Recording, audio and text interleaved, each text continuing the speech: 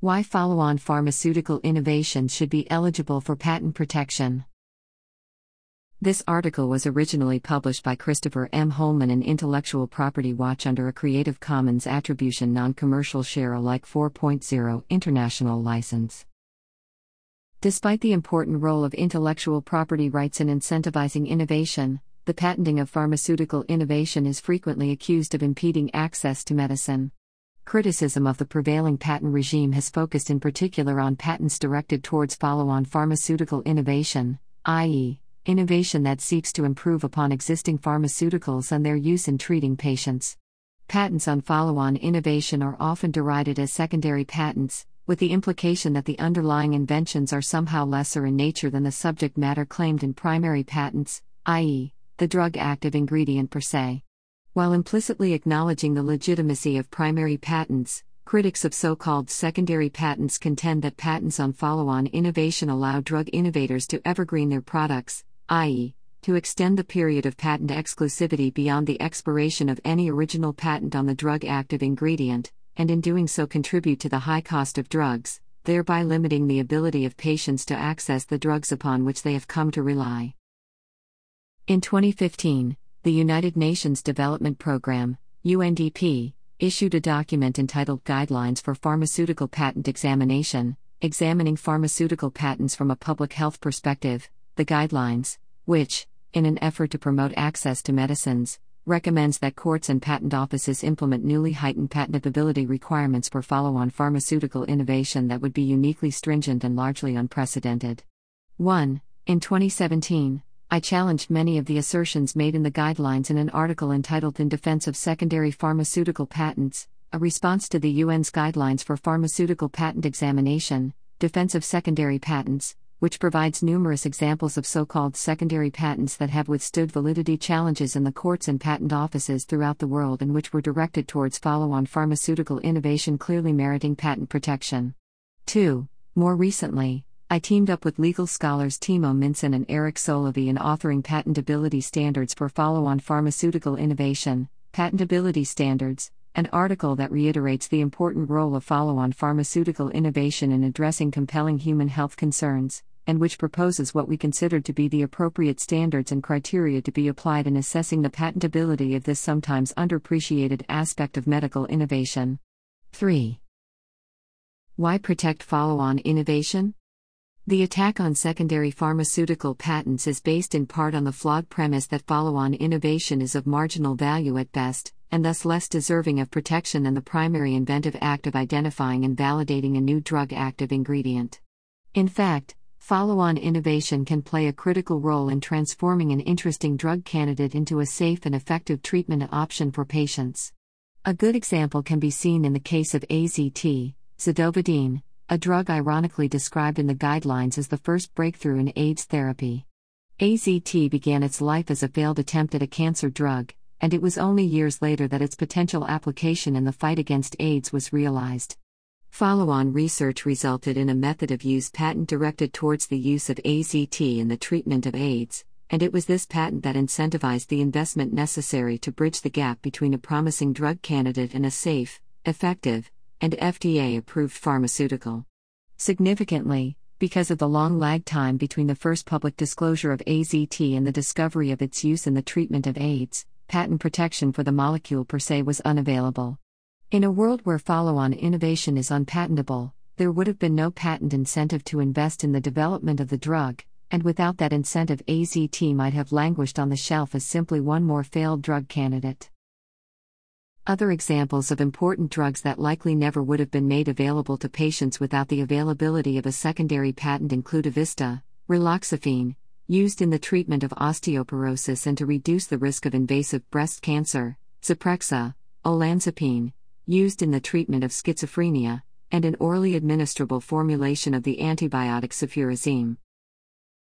Pharmaceutical development is prolonged and unpredictable, and frequently a safe and effective drug occurs only as a result of follow-on innovation occurring long after the initial synthesis and characterization of a pharmaceutically interesting chemical compound. The inventions protected by secondary patents can be just as critical to the development of drugs as a patent on the active ingredient itself. The benefits of follow-on innovation.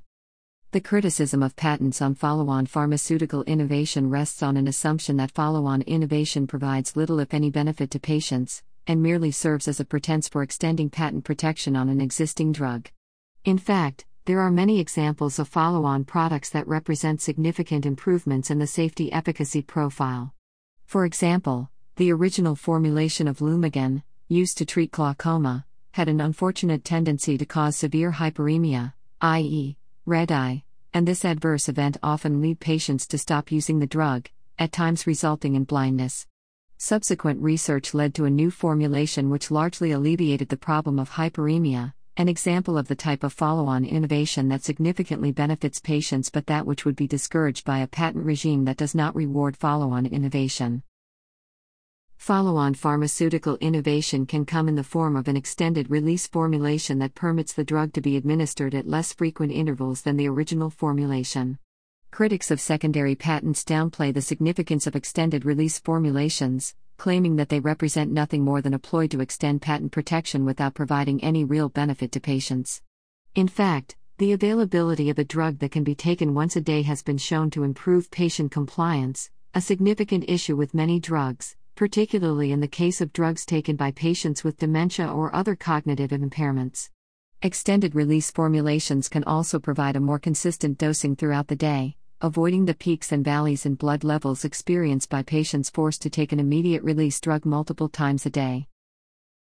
Other examples of improved formulations that provide real benefits to patients are orally administrable formulations of drugs that could previously only be administered by more invasive intravenous or intramuscular injection, combination products that combine two or more active pharmaceutical agents in a single formulation, resulting in improved patient compliance, and a heat-stable formulation of a life-saving drug used to treat HIV infection and AIDS, an important characteristic for use in developing countries with a hot climate.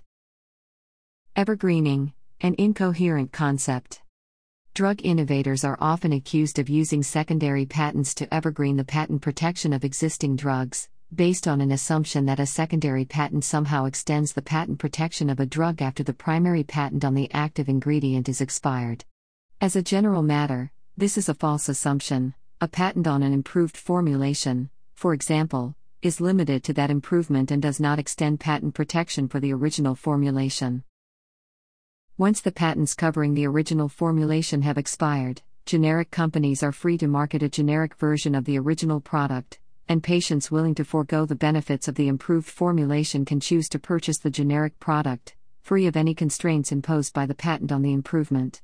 Of course, drug innovators hope that doctors and their patients will see the benefits of the improved formulation and be willing to pay a premium for it, but it is important to bear in mind that ultimately it is patients, doctors, and third-party payers who determine whether the value of the improvement justifies the costs.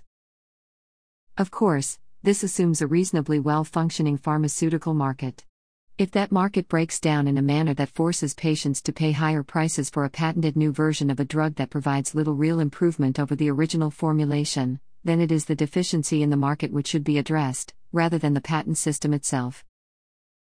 For example, if a drug company is found to have engaged in some anti-competitive activity to block generic competition in the market for the original product once it has gone off patent, then antitrust and competition laws should be invoked to address that problem. If doctors are prescribing an expensive new formulation of a drug that provides little benefit compared to a cheaper, unpatented original product, then that is a deficiency in the market that should be addressed directly, rather than through a broadside attack on follow-on innovation. In short, if it is found that secondary patents are being used in a manner that creates an unwarranted extension of patent protection, it is that misuse of the patent system which should be addressed directly, rather than through what amounts to an attack on the patent system itself. Compatibility with TRIPS. The heightened requirements of patentability proposed in the guidelines not only pose a threat to important follow-on pharmaceutical innovation, but if they were to be adopted could constitute noncompliance with certain international treaties, including in particular the Agreement on Trade-Related Aspects of Intellectual Property Rights, TRIPS Agreement, which the 164 members of the World Trade Organization, WTO, have agreed to abide by.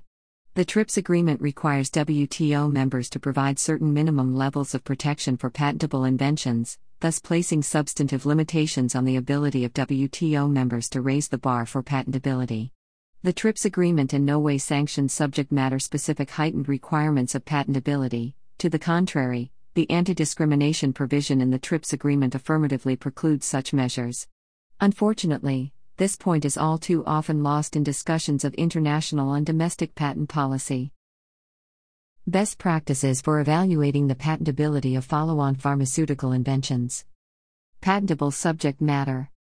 In patentability standards, my co-authors and I endorse what we believe to be the proper standards for assessing the patentability of follow-on pharmaceutical innovation, which are essentially the same standards currently being applied in the US, Europe, and other nations in compliance with the TRIPS agreement.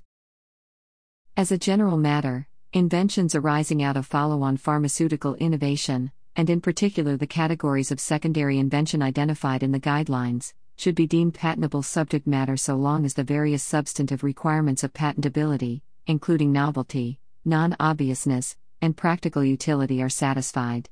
Although the U.S. Supreme Court's 2012 Mayo decision appears to have rendered many diagnostic inventions patent ineligible in the United States, the court explicitly noted that the decision was not intended to adversely affect the patent eligibility of new methods of using drugs, and the patent eligibility of drugs and drug improvements remains generally non-controversial in the U.S.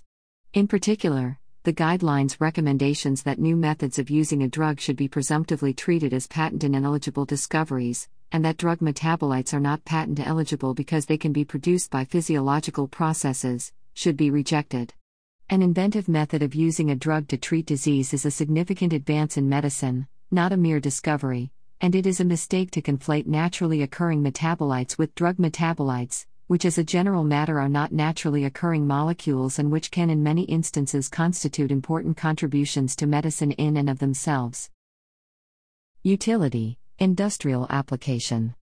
The requirement of utility/industrial application likewise should generally not be an issue for follow-on pharmaceutical innovation, since by their nature these inventions involve a new form or mode of use of a pharmaceutically active chemical entity of known therapeutic potential.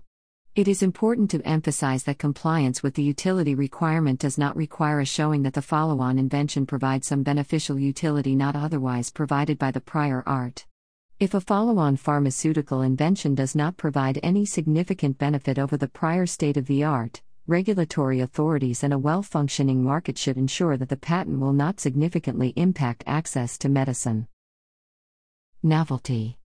Under the TRIPS agreement, an invention can be denied patent protection if, as of the effective filing date, it is not novel, i.e., new, relative to the prior art, as defined by statute and case law in domestic systems. The prior art consists of publications and other public disclosure of the invention, and under some circumstances encompasses certain non-public uses and offers for sale. Significantly, in order to have effect, the prior art generally must enable one skilled in that field of technology to make and use a claimed invention without engaging in undue experimentation. For example, the generic disclosure of a large group of molecules comprising some common structural core does not necessarily destroy the novelty of each and every molecule encompassed by that disclosure. The rationale behind this approach, which is well established in jurisdictions such as the US and Europe, is that while a generic disclosure can easily be defined so as to encompass millions and even billions of individual molecules, it does not meaningfully enable the identification, synthesis, and clinical use of a specific molecule falling within the genus that is later found to provide some specific utilitarian benefit not shared by other members of the group. The guidelines would upset the status quo by declaring patents directed to inventions of this type, referred to in the guidelines to as selection patents, as generally invalid for lack of novelty. But if a paper disclosure encompassing a large group of molecules, the vast majority of which have never been made or tested, is deemed sufficient to render every molecule falling within the group unpatentable, the incentive for drug companies to invest in identifying and developing a potentially safe and effective pharmaceutical compound falling within the group will be severely dampened. Identifying a specific molecule with the safety and efficacy profile required of a successful human therapeutic is a veritable search for a needle in a haystack, and without the potential for patent protection in cases in which a valuable needle is recovered, too many haystacks will remain inadequately searched. Non-obviousness. This brings us to what most would consider to be the most fundamental and important requirement of patentability, the non-obviousness requirement, i.e., the requirement that an invention embody an inventive step. Not surprisingly, The guidelines focus heavily on the non-obviousness requirement, recommending that patent offices interpret and apply the requirement in a manner that would effectively render most follow-on pharmaceutical innovation presumptively unpatentable. Some categories of follow-on innovation, such as a new polymorph with improved properties, or an isolated enantiomer that does not cause the adverse effects associated with the racemate, would be treated as per se obvious and thus entirely excluded from patent protection. These recommendations are based on an oversimplified and highly abstract understanding of pharmaceutical research, and fail to take into account the unpredictability and technical challenges inherent to the research and development of follow-on pharmaceutical innovation. The criterion for compliance with the non-obviousness requirement is straightforward when stated in the abstract. A claimed invention satisfies the requirement if, and only if, as of the relevant date, i.e., the effective filing date, the invention would not have been obvious to a person of skill in that area of technology, given the state of the art at that time. In practice, the non-obviousness/inventiveness inquiry is highly fact-specific, decided on a case-by-case basis in view of the state of the art at the time of the invention, the knowledge and skill of those working in the field at that time, the extent to which those working in the field would have been motivated to try to make the invention, and the unpredictability associated with that area of technology during the relevant time frame. The question of compliance with the non-obviousness requirement must focus on the specifics of the invention at hand, rather than relying on the broad categorization of entire categories of invention as either per se or presumptively obvious, the approach advocated by the guidelines. In assessing whether an invention would have been obvious at the time it was made, it is important to avoid the well-established tendency towards hindsight bias. In retrospect, once an invention has been made and proven successful, there is an inherent tendency of humans to look back and think I could have thought of that. This is particularly problematic in the context of follow-on pharmaceutical innovation, where it is tempting to assume that a new formulation or new method of using a drug would have been obvious to try, once that formulation or method has been made, tested, and proven safe and effective. When viewed in the abstract, by a person not actually engaged in pharmaceutical research and development, follow-on pharmaceutical innovation can appear deceptively simple. However, the path to meaningful follow-on innovation is tremendously challenging, unpredictable, and more often than not results in failure. This explains why so many courts and patent offices around the world have explicitly found patents directed to follow-on pharmaceutical innovations non-obvious and patentable. An invention should only be deemed obvious if the prior art would have motivated one of skill in the art to attempt that invention and would have created a reasonable expectation of success in the attempt. It is not enough to merely show that the skilled person could have attempted the invention. The question is whether that person would have been motivated to make the attempt. In some cases, invention can lie in the identification and solution of a previously unidentified problem. In other cases, the problem is well known, but the solution requires the inventor to overcome technical challenges that stymied contemporaries in their attempts to solve the problem. Sometimes an invention occurs when the inventor tries an approach that runs entirely counter to conventional wisdom, ultimately proving that conventional wisdom to have been wrong. Defense of secondary patents provides numerous examples of inventions of this type, explaining how courts have determined such inventions to be non-obvious based on the specific factors at play in each individual case. Concluding thoughts. Patent law is primarily concerned with rewarding and enhancing the creation of useful inventions. It is not an instrument that has been specifically designed to address crucial problems relating to ethics, access, health, competition, and human rights policies. This is particularly true for the biopharmaceutical sector. It is therefore crucial that patent offices and courts continue to assess the inventiveness of all inventions, including inventions arising out of follow-on pharmaceutical innovation, based on the specific features of that invention when compared to the relevant prior art, rather than adopting the sort of technology-specific presumptions against patentability endorsed by the guidelines. In cases where there are legitimate concerns that patents are being misused in a manner that restricts access to medicine, then that misuse should be addressed directly, rather than through a broadside attack on the patenting of follow-on pharmaceutical innovation in toto. If the patent system is being misused in a manner that is anti-competitive, then antitrust and competition laws should be invoked to address the problem directly. If certain specific types of patent enforcement activities are deemed problematic, they too can be addressed directly. The U.S. patent statute, for example, already provides an exemption from liability for doctors who use a patented method of medical treatment. This addresses concerns about doctors potentially being sued without depriving medical innovators of patents, which would still be enforceable against a competing medical device company, for example. It would be a mistake to upset the delicate balance of innovation policy embodied in the current consensus patent regime. To do so poses a grave risk of greatly diminishing the pipeline of future medicinal breakthroughs. Professor of Law, University of Missouri Kansas City School of Law. Thanks to Geneva Network for financial support in the research and preparation of this article. Geneva Network has received funding from a range of public sector, non-governmental and private sector organizations, including the pharmaceutical industry. The views and conclusions expressed herein are entirely those of the author. 1. Carlos M. Coria, Guidelines for Pharmaceutical Patent Examination, Examining Pharmaceutical Patents from a Public Health Perspective, UNDP, 2015, Hereinafter Guidelines.